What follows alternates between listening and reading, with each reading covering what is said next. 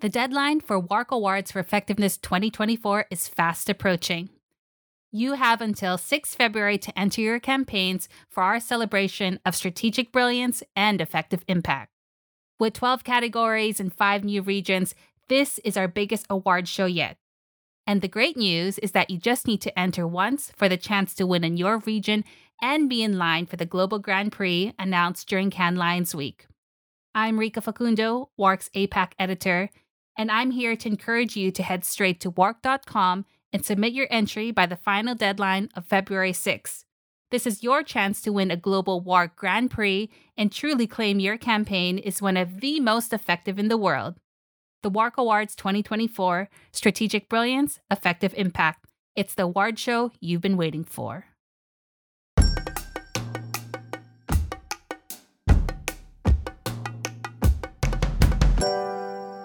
Hello and welcome to the WARC Podcast. My name's David Tiltman, and this week we've been summarising some of the biggest talking points in marketing effectiveness over the past year. And in today's episode, the final instalment of the series, we're looking at the year in digital commerce and retail media.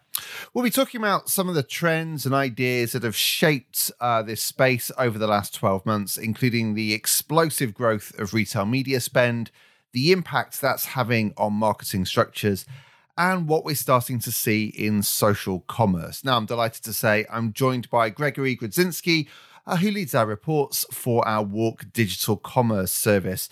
Now, Gregory, before we get into the details, I mean, this has been so much going on in this space this year, but what's been your sort of overall view of the year in digital commerce and retail media? Thanks, David. I think 2023 has just seen a lot of growth. It's seen a lot of innovation. So I think a lot of the things that we're seeing this year, we're going to be following into the years to come. So I think we're kind of setting the stage for 2024 to be particularly interesting. You mentioned, the explosive growth of retail media. That has changed so many things throughout the digital commerce space that we're just starting to kind of connect the dots and look for efficiencies. So I think 2023 is going to go down as the year where a lot of the foundations were laid for the growth that I think we're going to see in the years to come in digital commerce. Great, thank you. So as with these other podcasts in this series, what I've asked you all to do is to bring 3 sort of big talking points from the year or things you want to highlight. Let's get straight into it. What have you got first? Retail media. We couldn't start anywhere else other than retail media. That's the big deal. It started a few years back when Amazon revealed that there was $31 billion worth of earnings from their retail media business, and that started the gold rush. And to this day, we're still seeing a number of retailers, a number of brands scramble to figure out how do we take advantage of this new channel of advertising. Let's just get the latest numbers, because that 31 billion was a couple of years ago, and the numbers are staggering now, aren't they? I mean, even if we're just looking at the sort of US, the actual numbers we're talking about in terms of the money going into retail media is colossal. Yeah, well, right now, looking at global retail media investment is forecasted to reach $128 billion in 2023, and they're expecting a 10% year-on-year growth to $141 billion next year, which by any standard is just absolutely incredible growth. Yeah, and the stat that really blows my mind here is that by the end of next year, Amazon's ad business, so this is like the side hustle of Amazon, will be, it'll be north of $50 billion, approaching $60 billion. It will be bigger than the global outdoor industry, and it will be bigger than the entire industry we used to call publishing, which is like, newspapers and magazines. It's incredible the way not just Amazon, but a lot of these sort of emerging retail or merchant media, as it's often called, is just sort of upending the sort of media landscape. Amazon's going to continue to lead what goes on in retail media, in my estimation. Amazon is out in front with, working with clean rooms and data collaboration. Amazon is working out front with driving non-endemic advertising. There's just so many facets of the retail media business that Amazon is in a position to take control of. So I think a lot of the innovation is going to start there and then kind of cascade down through some of the other sites. But you're right. The scope and scale of Amazon's retail media business is nothing less than astonishing. And the other players in the US specifically, I mean, they're having good years as well. So Walmart and Target and Kroger and Instacart.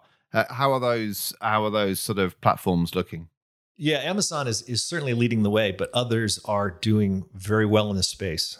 For instance, Kroger is making great strides with integrating online and offline data to provide brands with a real integrated closed loop approach to speaking to customers and bringing new customers into the fold, finding those new users. Walmart was at Cannes this year talking about its omnichannel business. So this what's the saying? The rising tide lifts all boats. Retail media is certainly a rising tide in this space. Yeah, I think you just touched on one of the things that's become quite interesting this year is the way the space is broadening. So if I look at, we talked a year ago about Amazon going sort of up the funnel and trying to layer on things like video and other sort of formats that you might think of as like upper funnel. So they had a full funnel platform. I think over the past year, we've seen a number of moves by some of the other players in the space to broaden their inventory. Partly by accessing offline channels, so in store and sort of having a sort of integrated offer from online through to online within their own ecosystem, but also by doing partnerships with other players, particularly in the sort of digital media space. So I know we've seen some of the platforms tie up with some of the social networks, and recently Amazon itself partnered with Facebook, didn't it? So there's quite a lot going on in that space. That feels like a real growth area. Yeah, I think it absolutely is. We've seen Walmart's working on a program with Roku. Kroger is doing some work with Pandora. The idea for these networks to be able to grow, for them to be able to scale, is they need to find ways to reach out to people outside of their platform. And we'll be talking a little bit about that later on when we talk about social commerce. But yeah, that's a big driver. We're seeing all of these interesting partnerships arise. And it's just a matter of the only way that they can make these systems scalable is to kind of go beyond the properties that they have. And if you push that logic to its ultimate sort of endpoint, we've started to see people think of retail media not as a set of platforms, but as a data layer that you can buy against sort of anywhere on the internet where there's these sort of networks have expanded. So and you think about the power of overlaying retail data with connected TV. I mean, it could be huge. We've said that before in digital marketing and been disappointed, but the logic goes to some very exciting places, doesn't it? Yeah, it does. It does. And I think, we're seeing these partnerships that are kind of pushing things in all different directions that we hadn't anticipated. At least I hadn't anticipated. For instance, Amazon has a partnership doing football on Thursday nights here in the United States. And, it's interesting to think this is just kind of a brand play for Amazon to try and, grab awareness. I think they're also using it to drive their Prime membership, which is a key part of their business. But there's who would have thought 5 years ago that Amazon's going to be sponsoring Thursday night football? Who would have thought there even going to be a Thursday night football? So it's interesting to see how these partnerships develop. I find that sort of content play by Amazon fascinating because I guess in the old days, you would think of media as being, a media operator would have rights to football, which they would then distribute and sell advertising against. Now you've got a commerce player building an ad platform around their commerce business and then using content to fill the funnel. So it just say what we actually mean by media these days is transforming. Let's get into a few specifics. So let's talk a little bit about growth areas in 2024. Where do you see some interesting trends we should look out for as we go into next year? Well, I think right now, retail media has kind of been synonymous with, using search terms, bidding on search terms, and getting your ads adjacent to product display or brand display ads on websites. I think we're going to go beyond that. I think we've demonstrated that works. I think we can expect to see there's going to be an increased use of video. I've seen data that suggests that video was one of the lowest KPIs used this year for measuring the effectiveness of retail media. I think that's going to change in a big way. I think video has a way of engaging people. I think more and more companies are understanding what they need to be able to do to kind of make an interactive pitch to differentiate themselves from competitive brands. So I expect to see a lot more video. I expect to see more of a programmatic approach to being able to buying retail media across networks. One of the challenges right now is that you have to buy individually from specific retailers. Walmart does offer national reach. If the Kroger-Albertsons merger goes through, that's going to offer significant reach as well. But there's not an easy way for brands to be able to purchase across multiple networks. So I think we're going to see that change. I think we're going to see a growth of non-endemic advertising. Just explain what that means to those not in the sector. What's a non-endemic advertiser in this space? A non-endemic advertiser would be an advertiser who's promoting a product that's not sold on Amazon. So it could be like a car brand selling advertising. Yeah, exactly. Because everybody, many of people own cars. They're shopping on Amazon. They're just not buying them on Amazon. So Amazon functions as a media. Maybe an example that's closer to the CPG space might be somebody who is, browsing for recipes for Italian food might be targeted as somebody who'd be interested in seeing an ad for, foreign travel to go see the tourist sites of Italy or something like that. So I think there's a huge space there. Like you mentioned earlier, the definition of media has evolved greatly, and I think retail media is going to provide that kind of profit incentive for brands and for retail platforms to figure out, how innovative can we get to really take advantage of this format. This has sort of implications for the way we plan and the way we measure, whatever it is we call media these days. Talk to me a little bit about the way you see measurement evolving in this space. In a report that WARC had done, The Future of Measurement, James Herman makes the point that he was concerned that the ease of measuring the performance media is so much surpasses the ease with measuring awareness or brand building media, that there was a concern that we might tip our measurement towards what's easier to measure. Right now, it's a bit of a challenge. When we look at some of the structural challenges as far as, what are the look back windows that retailers are providing to be able to help brands measure, who's a current customer, who's a new user, how do we track customers who might have gone from one platform to another? Is that truly a new user for the brand, or is that just a shopper that we had picked up from, a competitive retailer? I think in time there'll be a way to figure this out. I think the clean rooms and the data rooms that Amazon's working on and that we're seeing with other retailers as well are a huge step in that direction. But we're not quite there yet, but I think that's the direction that it's heading. This is really about not repeating the same mistakes we made with search and with a lot of digital marketing, where we over-relied on attribution models, particularly last click attribution. We completely missed the impact of brand strength as customers came into digital platforms and digital spaces. And so we ended up optimizing for things that were powerful in the short term, but didn't necessarily help us build sort of long-term sustainable businesses. So I think that's definitely one thing. And I think James did some work with us on a report called Growth Efficiency, which looked at the way brand strength played out in terms of Amazon sales, and found that actually brands with higher awareness, based on data from a company called Tracksuit, tended to outperform brands with lower awareness as companies started to spend more money on the platform. Essentially, your growth within a platform like Amazon was much more efficient if you already had a strong brand to start with. We can probably hear a bit from James talking about that now. As we all know, marketing has become pretty obsessed with efficiency and optimization, and many marketing organizations use short-term ROI, or return on ad spend, as the main metric of their advertising effectiveness. And we've become highly adept at experimenting and optimizing for cost per metrics, like cost per click, cost per acquisition, those sorts of things. But a recurring pattern that we see is marketers optimizing becoming very efficient, but then struggling to scale their spend up while maintaining that efficiency.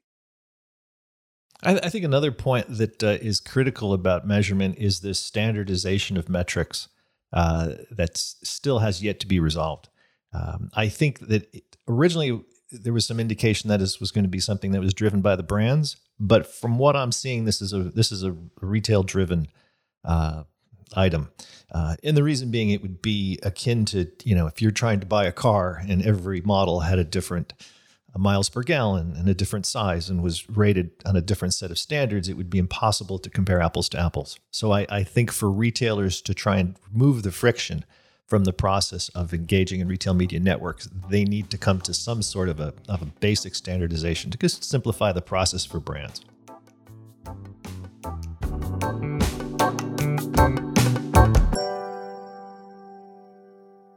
Okay, so Gregory, what's the second sort of big talking point you brought with you from the year in digital commerce? David, the second big talking point is organizational readiness. How companies are evolving to take advantage of digital commerce. Yeah, we've done a few things on this through the year, haven't we? And I think sort of the starting point for me, which was really interesting, is, and going back to the conversation we've just had around retail media, is where does this sit? Is it a sales function? Is it a marketing function? Is it media, or is it sales support? I mean, it does sort of start to create gray areas and spaces where which interrupt the sort of standard silos of a big organization, and I think that's was our sort of starting point in looking at this, wasn't it? In that it really it challenges us to think differently about marketing, media, and sales. Yeah, I think it's from the research that we've done, it looks like this role belongs somewhere between sales and marketing. And then depending on who you're talking to, there's a school of thought that says this is best owned by sales because sales has probably the closest relationship with the individual retailers. Sales are more attuned to what the competitive dynamics are in a given category, so they're just well suited to try and understand how do we kind of roll out this new technology, how do we leverage this retail media and the power that it can generate most effectively. The other school of thought says, well, marketing should be doing that because the performance opportunities within retail media are pretty straightforward. It's in some ways it's just an ad media, but when we start looking at how retail media can be used to build upper funnel growth, that becomes something that requires more of a strategic view that's best handled by marketers who would be more adept with that. And there's also some thought to saying the marketers might be more adept at dealing with the complexity of how to mine that upper funnel to translate that into brand awareness. And then I think a lot of it depends on what platform you happen to be on, what category you happen to be in, the nature of the relationships that you have with retailers. If Walmart is your number one partner, your number one seller of your product, then whatever structure you adopt has to be Walmart friendly, or else it would be a huge mistake. If your business is more evenly distributed across retailers, then maybe you have a little bit more latitude, or you want to go with a structure that gives you more flexibility. It's really interesting. And there is a sense at times that retail media is so bound up with the relationship between the retailer and the supplier that it's effectively a cost of doing business through one of those retailers. So again, it sort of blurs what we think of as sales, trade marketing, media spend. It's a definition question for sure. But let's talk about how companies are actually trying to pick their way through this. So what are the current challenges that you identified in doing the research through this year? Well, one of the challenges is what we just discussed. How do we adapt the current teams that we have to most efficiently take advantage of the opportunity that retail media offers? So that's point one. Point two is, as your organization grows, who are we looking to staff our organization with? What talent is it that we want to bring in the door? The whole discussion between sales and marketing is predicated on the fact that those are existing teams, and we want to put the institutional knowledge that we have to the best use. So where do we go with the internal teams we have? But for the recruiting, that becomes a little bit more of a challenge. First of all, retail media is relatively new, so there's not people out there who have 10 years of experience with retail media. One of the other challenges is the skills that it takes to win in retail media are going to be someone who's probably more of a, say, intellectually curious, somebody who's willing to try some new things, someone who's not afraid to take some intelligent bets, it's very difficult for someone in HR to look at a resume and see if an individual candidate has those qualities or not. So I think one of the challenges is who are the people we recruit.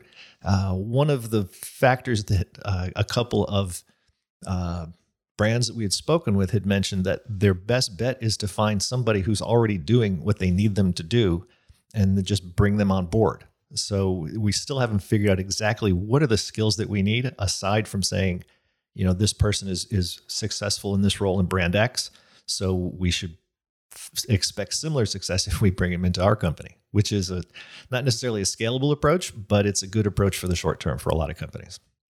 Now, we talked in one of the reports we released about centers of excellence. Let's just get into that a little bit, because that seemed to be something that a lot of the leading brands in this space were looking to adopt.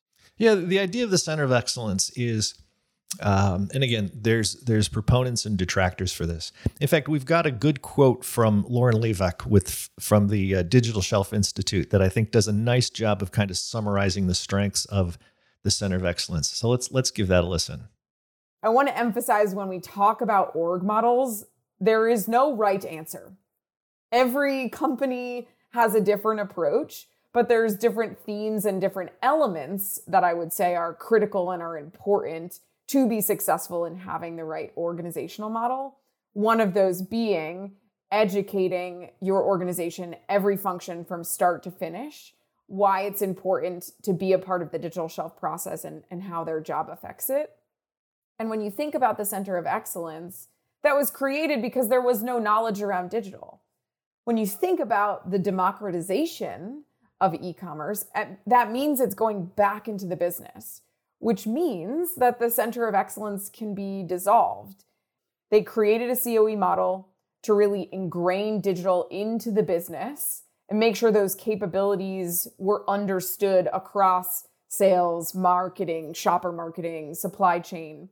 And then once they did their job, they dissolved and they went back into the business.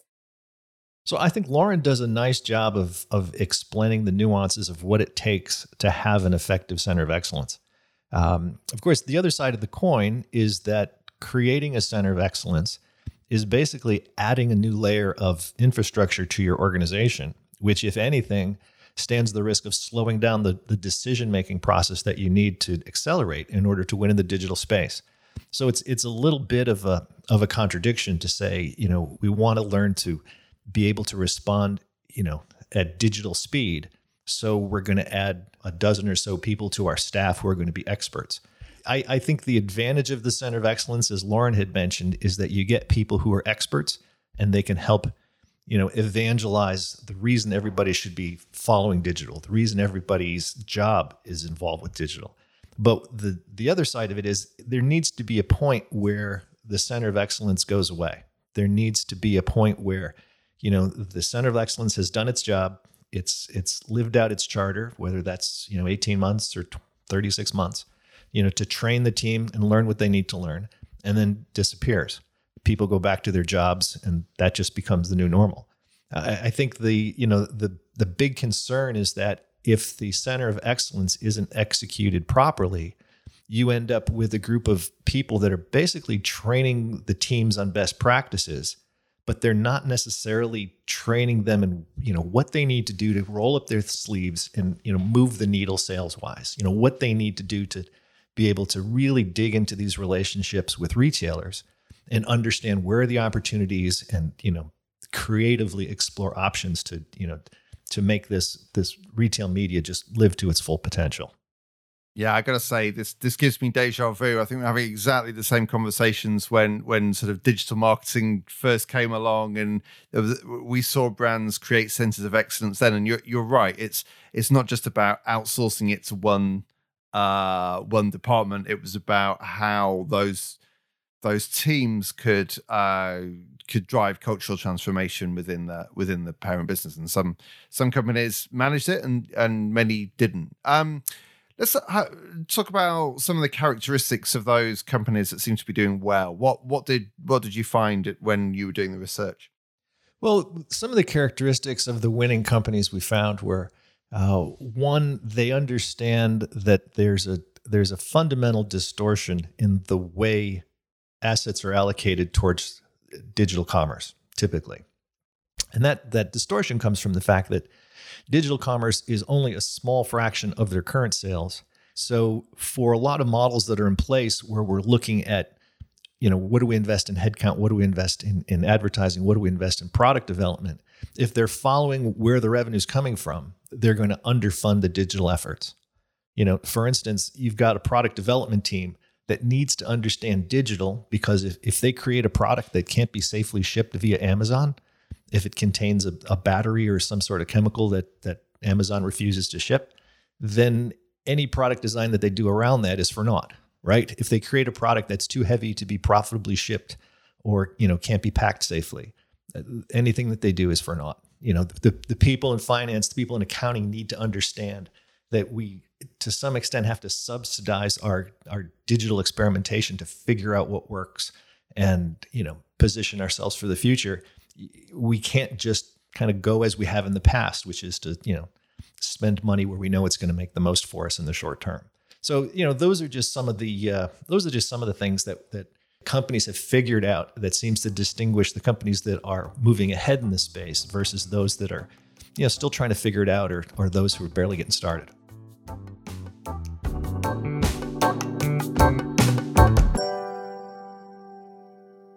So, Gregory, what's the third and final talking point you want to go through? David, our third and final talking point is social commerce. This is an interesting space, isn't it? Because you've kind of got two things happening. You've got some of the established retail media and commerce platforms, and then you've got social and entertainment platforms like TikTok moving out towards commerce. So let's take the first of those. Retail media moving out towards social. What have we seen here? Well, I think what you're seeing is platforms like Amazon that need, once they've achieved a certain level of near saturation, in order for them to continue to grow their business, they've got to find other ad venues. So I think a perfect example of this is the partnership that we saw with Amazon and Facebook this year.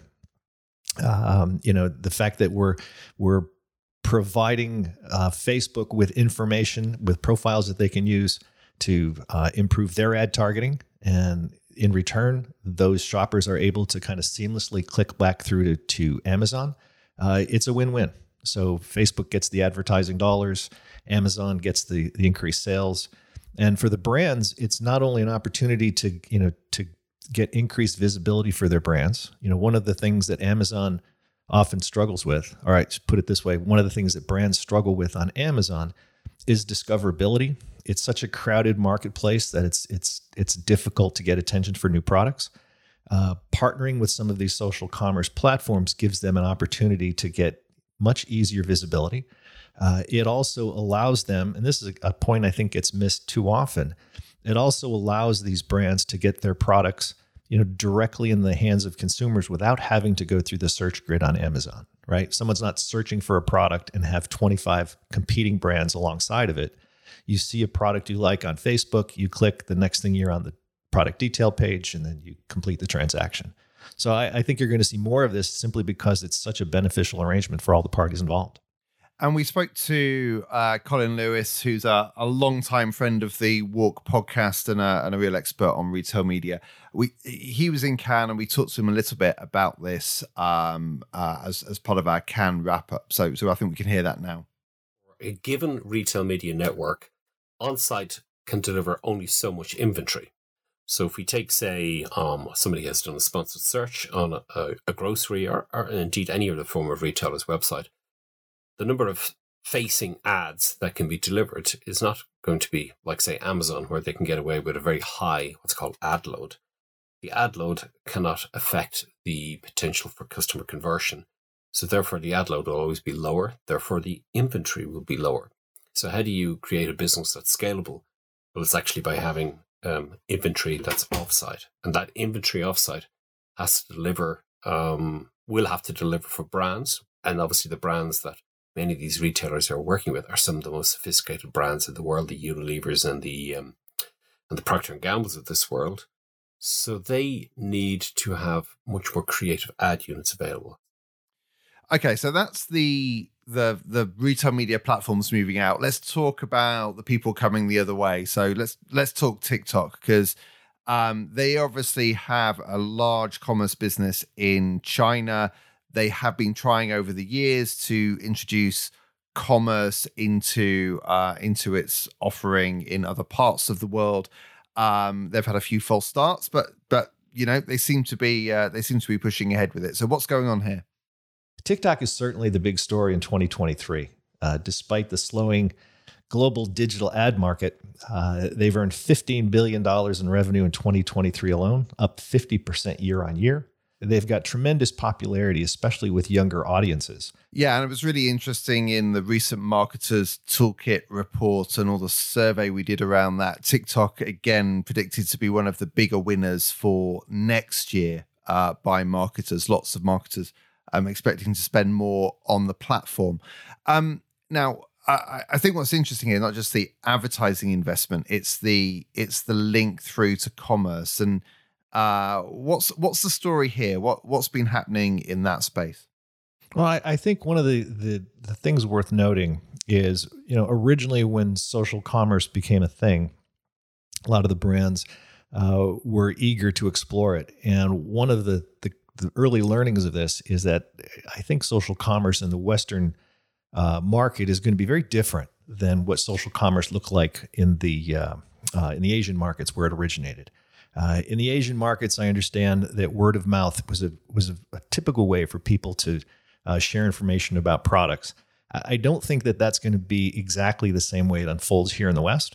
I think that it's going to be more of a platform where we're going to see branded communications, marketing communications that are going to be promoting products on it. And there is a social factor because it exists on TikTok, which is a social site. It exists on Facebook. It's a social site. But I think social commerce is largely going to have just a different playbook for what works in the US versus what happened in the Asian countries where it originated. Yeah, that's right. We were talking for a while about, would live streaming take off in the US in the same way? And clearly it hasn't to date. But TikTok's not giving up. There was an interesting story back in August that it was proposing banning links to other e-commerce websites from within TikTok to try and get people to stay within its ecosystem. So I think that's an interesting space. And I guess this is one to watch, isn't it? Like this isn't at the scale of an Amazon yet, but it feels like it's an interesting space to watch. Yeah, I would agree. I think it's going to be interesting to see how TikTok kind of weathers the growth pains as well as some of the headwinds that it's got in this country, from a political point of view due to some of its corporate affiliations. But it's definitely going to be a space to watch in 2024. Now, a final thing, we talk about social commerce, a final thing we should talk about briefly is commerce players, Shein, Temu, spending a lot of money in the US in particular via social media. So this is I guess a different model again, but this has become quite a big deal now as these companies face a sort of slowing Chinese market, with Temu in particular spending a lot of money, aren't they? Yeah, it is. And I think this links back to what we were saying moments ago about, the difference between, the Asian approach to it and the Western approach to it. These sites have been investing crazily in Facebook. I think Temu has more than 8,000 ads in the month of August alone on Facebook. And if you look at the level of spend there, it's incredible. So yeah, they're looking to offset a softness in the Asian business coming to US. And, if we look at some of the unique visitors, I think Temu has surpassed the number of unique visitors per month. They've already surpassed Target, and they're approaching Walmart, which the speed with which they've been able to attain this scale is absolutely astonishing. So it'll be interesting to see where that goes from here. So just a few stats on Temu, because it is fascinating. So Temu spent $300 million launching its brand in the US in the first 9 months of 2023. It had 6.9 million monthly active users in the US in January of this year.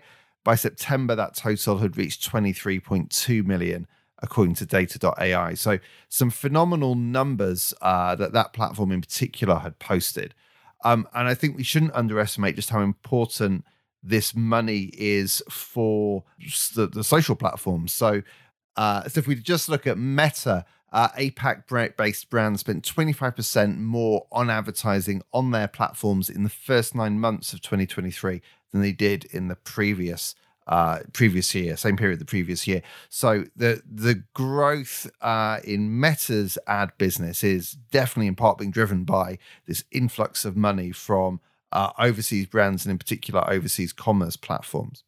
Yeah, as we said at the top of this podcast, 2023 has seen a lot of innovation, and in this space, I think we're going to continue to see even more innovation. There's going to be a lot of interesting stuff going on, looking at what's happening both in the US and globally. So this will certainly be an area that I think is going to be prominent on everybody's radar for 2024.